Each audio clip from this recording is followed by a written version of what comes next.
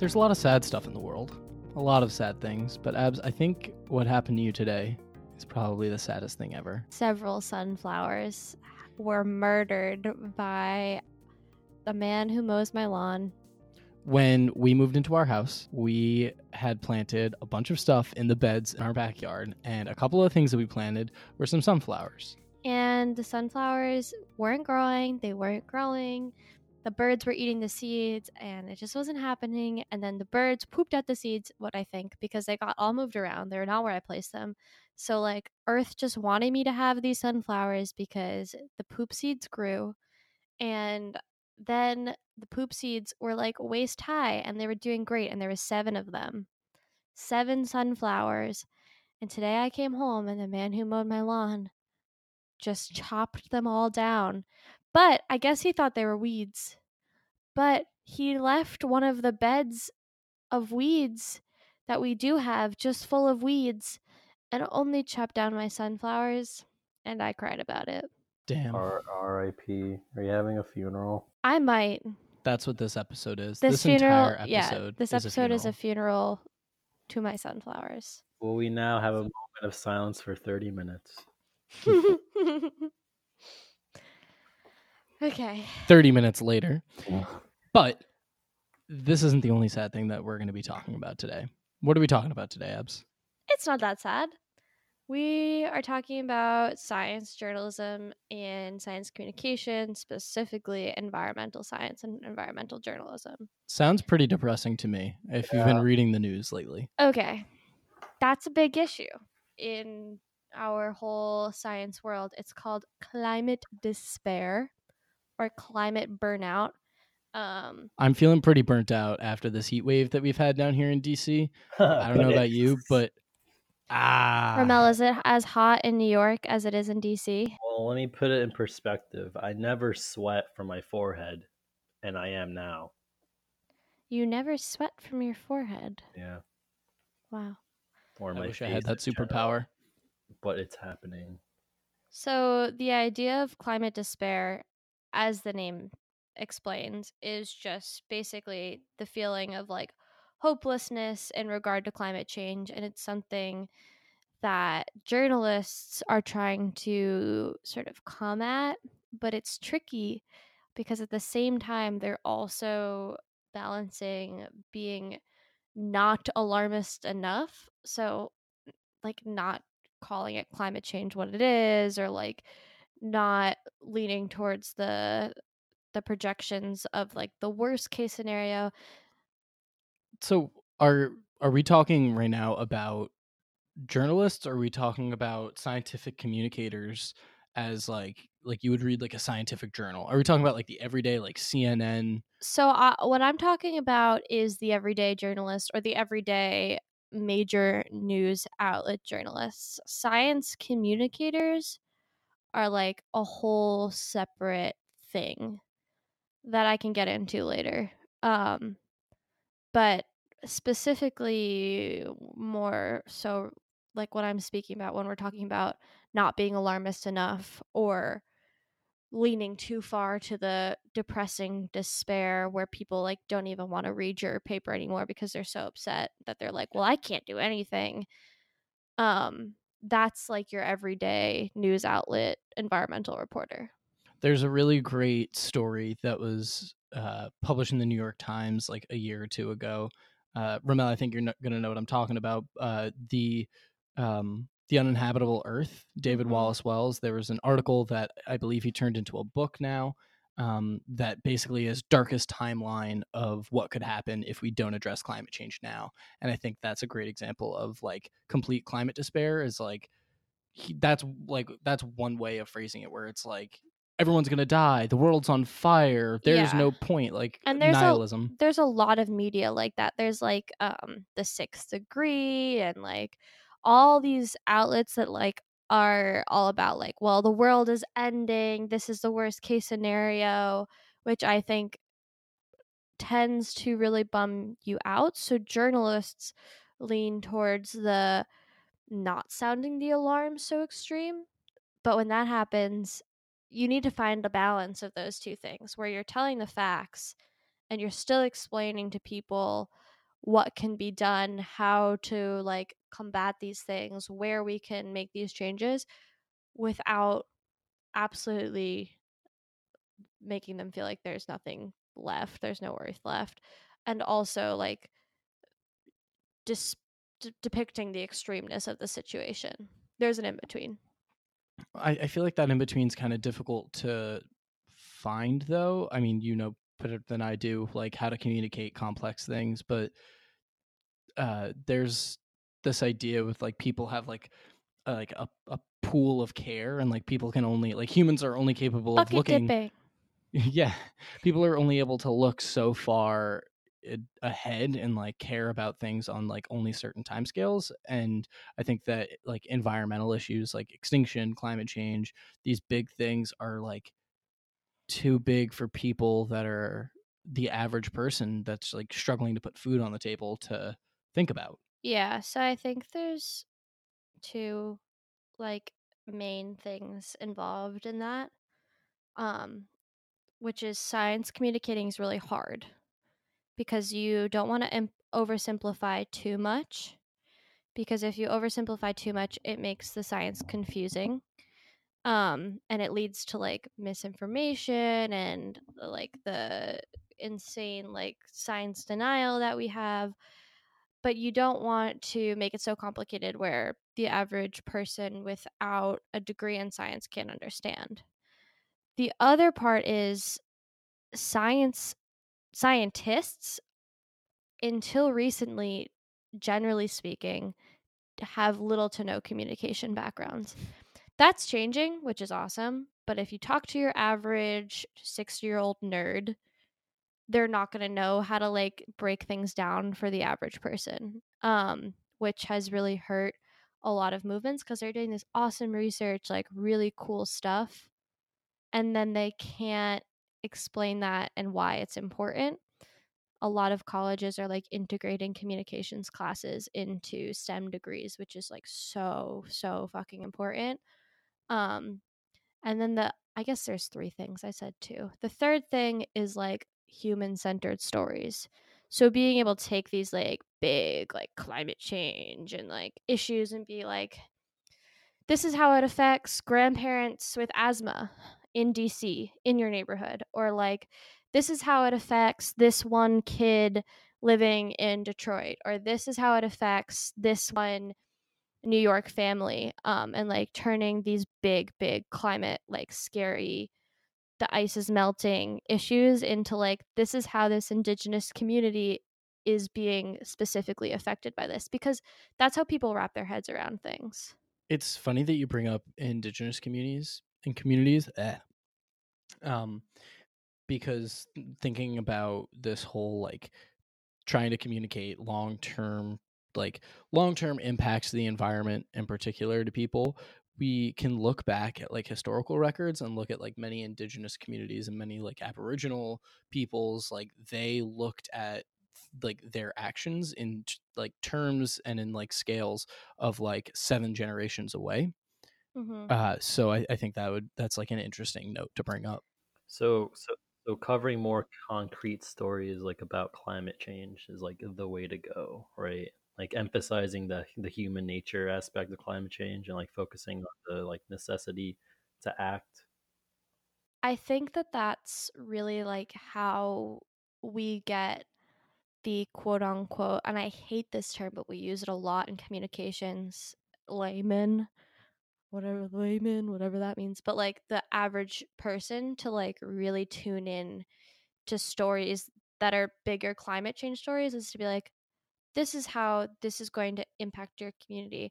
I think it was Nat Geo did like such an interesting really cool map where you could look at your city and see what it's going to look like in 2050 after climate change happens. Is New York safe, please? No, it's No. underwater, bro. We are swimming. Yeah, but like so is most of the East Coast. So, But Plattsburgh, we're a-okay, right? yo, Plattsburgh, we're high and dry. Yeah, more ticks though, probably. 100% more ticks.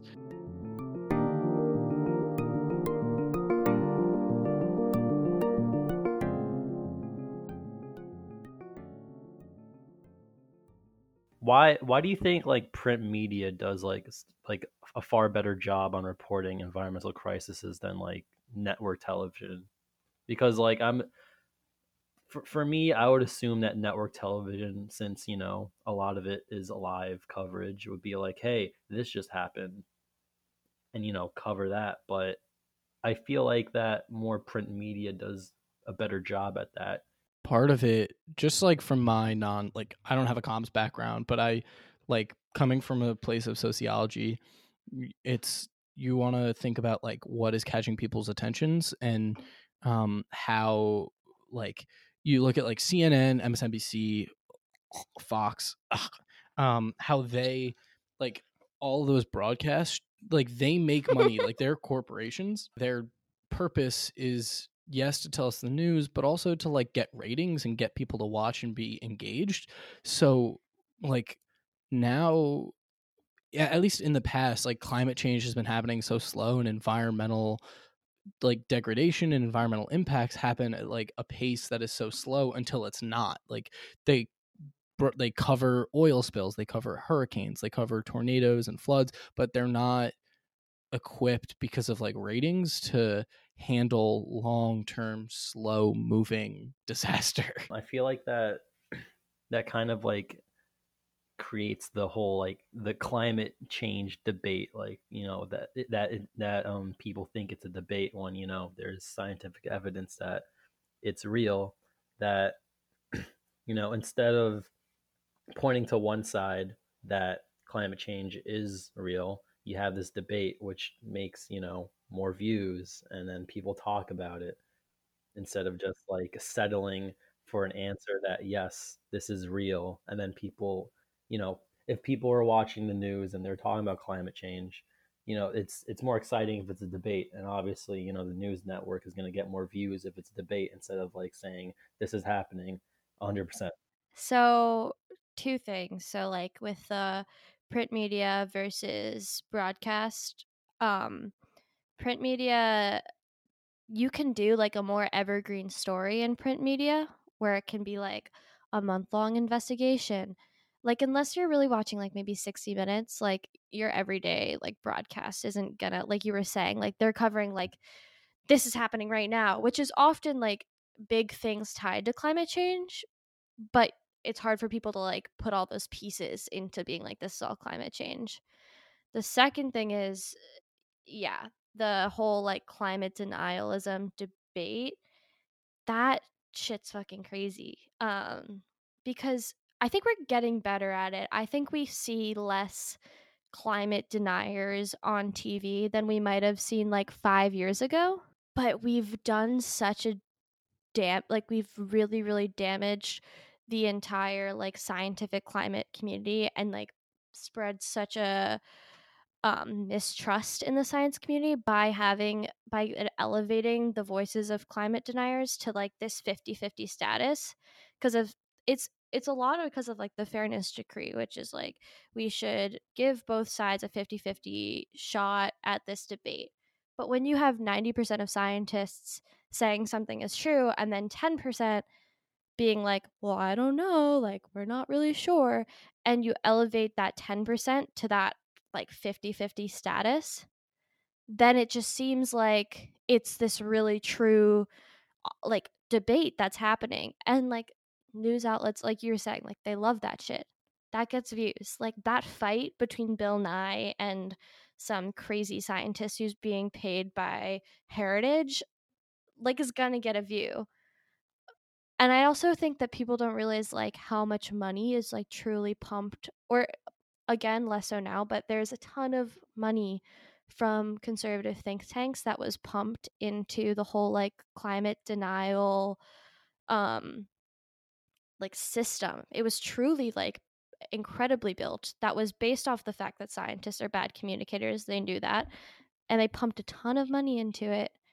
And beautifully, honestly, great example of good PR, we're able to like create this whole debate that doesn't exist. I think we're getting better about giving science deniers less airtime, but as journalists who don't have a PhD in like whatever, they were like, oh, half scientists say this and half of them say this. Like, let's have these two people on a talk show. I've noticed over the past like couple months being down here in DC, like from all the hearings that I've been to and just like being close to government, I've noticed that like there's like committees on climate change now that are addressing it, like the House Natural Resource Committee. Like they are like there's more people listening and addressing the fact that climate change is real, and they're just taking it as it is, and it's not like, it doesn't seem like a debate anymore in government, at least for the most part, thankfully. How do like we as an environmental movement now go the extra step and like push a media narrative forward that like to reach the goals that we need to reach? What would you suggest would be like a couple of good steps to take? I'd like to preface this with, I am 2 years into my comms degree. Like, I'm not an expert whatsoever, but I have listened to experts talk. NPR, Joe Palca of Hire Me, sponsor us, but he's like the main science reporter on NPR. And I heard him talk in one of my classes. He's like a really cool dude. But with that, I think, are you asking from the media standpoint or from the scientist standpoint? Both. So I think the media is getting their shit together with this, where it's like, let's listen to what the big scientists are saying. But like, I think, so this is hard, because science and journalism seem like they should align, right? Because like they're both like facts, let's just like straight news. But it's hard because science has this like whimsical side to it, where they're like, but we don't know. Like, every single scientific paper you read ends with like, more research, right? Like, yeah, like in science, it's like you're not trying to prove anything. In science, you're trying to disprove the previous belief. and you're trying to constantly question things. Journalism wants like a hard answer right now. Like, they want the facts only, and they want to be able to say this is what it is. And scientists tend to be like, well, we don't know. What I'm asking is that there are hard facts. Like, there are plans Of out like course, that. of Like, course. yeah, but like for fixing let's keep on the climate crisis. Right. Like, fixing that, there are things that can be done. There's legislation that can be put forth, but like there's this divide between the environmental movement and a good portion of the American people and American politicians. What role is the media going to play in trying to explain the urgency of the situation and trying to like get people to see that the like, I hate to use this phrase, but like the environmental agenda, like the plan to fix the climate crisis is good for all people, the earth, basically. Yeah, I think something that's really interesting is like the rise of scientists who have become activists for their work. That's something that's important, because they're advocating for the research that they're doing. And I also think that the science community needs to like, scientists hate getting political, but they kind of need to get there. They need to be like, this is the best plan for this issue, and sort of they're never kind of come to a total consensus, but like really stand up and like be those voices of reason and be like, this is the statistics, here's the math, here's the physics, here's the biology behind like why this is going to work. Should the role of the media because if you go up to a person in a rural community who isn't immediately, who like might not, they have a high school education, they might have a 2-year college degree, how do you bridge the gap between the scientists with the numbers and the statistics and the facts? How do you bridge the gap between them and the person who isn't capable of Right. or of taking the raw data and the raw knowledge and breaking it down and like seeing how it affects them directly. That's the role of the journalist, is to take that information from the scientists and to say, this is how this is going to affect your family next year. All this data, all this plans, all this whatever, this is how this natural disaster can affect your job. This is how these changes are going to make your life less stable. This is how these positive changes can make you jobs. So like that's where the role of the communicator comes in, because who has time? Like, what kind of average American, maybe working more than one job with a family and like shit going on in their lives, has time to like really break that stuff down? That's what journalists are supposed to do. That's their whole job, is to be breaking that down. So that's when communicators come in. That kind of like reminds me of like Planet Forward, the idea of like creating, storytelling. Yeah, I am like so glad you brought it up. it's Oh yeah. yeah. Do you want me to go into it? I mean, I was gonna like when I did my podcast when I was in China. Yeah, I had like all these facts and stuff, but I created it into a story so it could be digestible easier. I feel like when you're making it into a story that it's relatable, then like people will catch on to it and won't feel like overwhelmed by big statistics or numbers and big scientific jargon. I loved your podcast from when you were in China. thank you. Quality content, just to Ramel, the listener. You should all. I will sponsor post us, it for Ramel. you. Ramel Pacheco, if you're listening, At Ramel, can if you you're please listening. sponsor us? But yeah, that's a great point that you bring up. Like you did, like there was parts in your podcast from China, just like a little spoiler, but where like you were riding on a bike and like there was like you were talking to someone, they were speaking in Chinese, and it was like super on the ground, like it felt very personal. And Planet Forward, the reason that this podcast has started is environmental news organization that is based out of the George Washington University School of Media Studies and Communications, and it was started by former CNN anchor Frank Sesno. And what they do is they partner with students from universities across the country to have them tell stories like the one that you did, Ramel, and like the one that we're trying to tell in all the episodes here. I think also Sponsor us, Planet Forward, please. Don't they already basically sponsor you? They technically do, but keep retweeting us, please. I think another thing here, which is like cool and hopeful, is that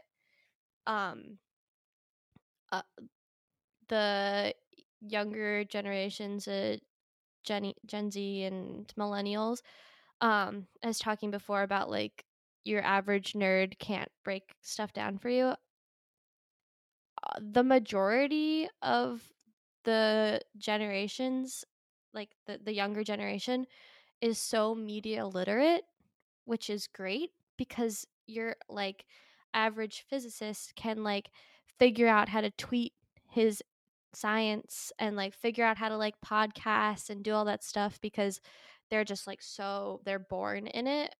So that's like super hopeful too, because the more media literate and communications brained people are, the more informed others are going to be, which is just like really, it's like so cool to see. Like there's so much interesting science communications and environmental communications out there right now. So that's another thing. Twitter is not all evil. I'm worried about media bubbles. And so like one of the things that's super important with this is that over the past couple of years, we've noticed that on major news platforms, like climate has become less of a debate, but now I feel like that debate has shifted not on one news platform, but it's shifted between the left and the right. And the two media spheres that like each occupy. And I think that is going to be super destructive. How can do either of you have any ideas on how we can try to like pop those bubbles and try to bring the important message that like environmental protection is for everybody, not just for a few? Honestly, just make it like relatable. Like find like keep yeah, relatable content. I feel like if you have certain stories, and if you could, and stories are, you can make them dramatic, you can make them any way possible to make it, you can make a story as relatable as possible. Your imagination is what is limitless with the the story that you're presented with, that you did your research on, that you went out discovering. And then honestly just doing your best to make it relatable to as many people as possible. Or you could just focus on one group, like a conservative, and like craft a story from your research that is relatable to this person. I think that's like the best way, honestly. Just make everything relatable as possible and be like, hey, now you understand that it's also affecting X, Y, Z. That's a good note in general for everything we Yeah. do in life. Yeah. I also think, like with climate change specifically, Americans are really like growing on that issue quickly. Um, a growing majority of Americans think global warming is happening, whether that's like if I think that the debate is switching towards like, well, is it going to affect me personally? Is it going to affect like the economy? Is it going to affect my income? But that's where we're talking. We're not saying is it real so much anymore, which is really crucial because a lot of like the climate change fixes can benefit the economy. Like the Green New Deal and all of these things are like job creating, theoretically bipartisan ideas. Um, so we can debate that. Like I'm happy to debate like the best way to like shift sustainably and grow jobs and like make sure that families don't go under, literally, figuratively. But like yikes, dark humor. Like that's cool. I'll debate that any day. What I'm not going to debate with someone is like if the science is real.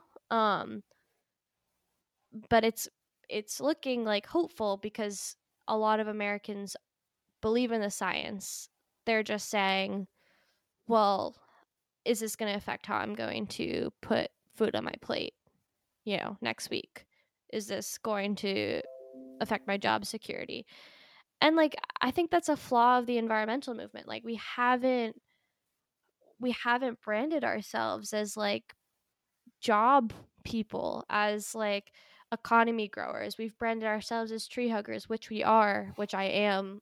Like this is not like like everyone, yeah, but like we need to make sure that we're reaching those people and what they care about, um because those concerns are absolutely valid, um and make sure that like they're not being fucking bamboozled. Like the whole like the the energy sector, like our oil and coal, like that's gonna run out and those jobs are going to be lost. We need to put in place green jobs and we need to like grow that sector and make sure that those people like do have some sort of security and healthcare and all those things, because right now people are being bamboozled. And that gets into a future episode that we're going to have on the Green New Deal and on solutions for environmental issues in the future. One last question that I have for both of you. We talked a lot about like how to get the environmental movement to communicate with conservative and rural Americans, but I think we've kind of lost sight of how to communicate environmental issues to minority communities that are going to be severely affected by them, but aren't necessarily going to completely understand what they can do, even like if they're struggling, like what can be done by those communities. How do we tell those communities about what they can do about what's happening? The unfortunate truth is that climate change is going to affect poor and minority people first, and they're going to be hit the hardest. And it sucks even more because these people and people of lower socioeconomic class and minority groups have less resources to be fixing these things. Like, your everyday American doesn't have time to be at the climate protest and doesn't have time to read the 5-page New York Times article about the small changes you can make in your day, and like doesn't have time to be fucking like zero waste and vegan. But I think like that can be a rallying point for these communities, the fact that they are going to unfairly be more affected by these things. For more information on environmental inequality, go check out episode 6, Pot Stocks and Environmental Inequality. I feel like every episode we say this, it's a system thing. It's the systems that are in place. We did it. Boom. Yeah, it happened. It 34 happened, minutes in, we brought up systems. This is like the what they say in every Star Wars movie. May the force be with you. No, the other thing. Wow, I cannot believe I'm drawing a blank. But anyways, like I said, it's more of a systems issue. Sure, people that are marginalized don't have time to attend, a protest, or maybe read up on like the little things that you could do, but it's they could marginalized groups can only go so far. It's like the whole, yeah, I could start using less plastic, but the the $1 billion corporation is still like melting a bunch of shit that's polluting the atmosphere.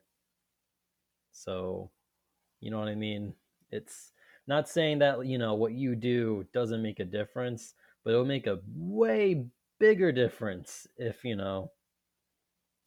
One corporation failed. Yeah. And I think like bringing it back to like communicators and storytellers and journalists, like make sure your storytelling is honest to those communities. Like, is your newsroom diverse? Is your communications office diverse? Do you have people to tell the stories of marginalized groups? And are you like actively making sure that those stories are being told appropriately and fully? And when you do that, when your like journalism is truly like diverse and active and all those things, like then your climate change coverage is also going to be that way. So yeah. I started this podcast with an episode where I interviewed a geographer and an artist named Molly.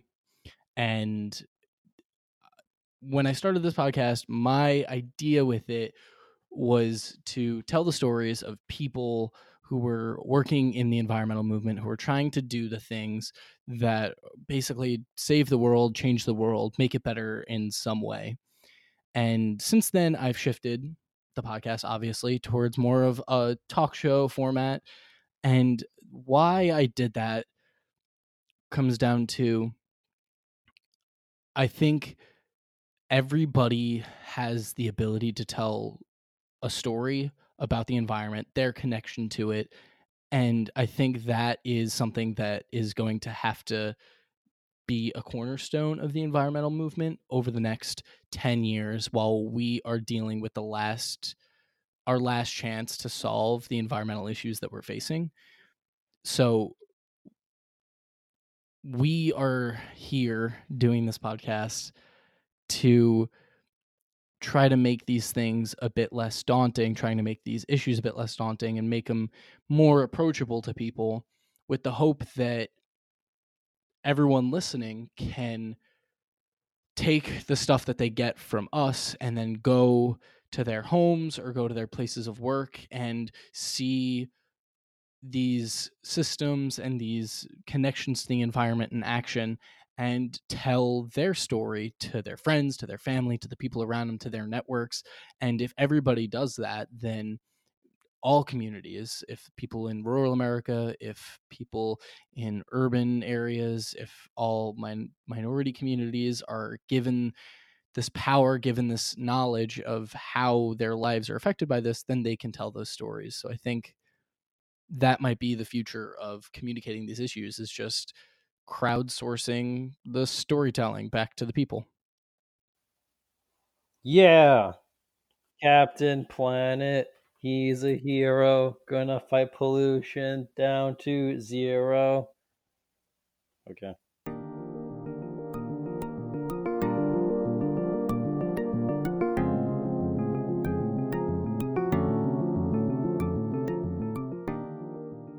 Thank you both for podcasting with me tonight. It's always a motherfucking pleasure. It's been okay. Okay. It's been Wow. pretty good. Just okay. Pretty been- okay. Still sad about my Um, sunflowers.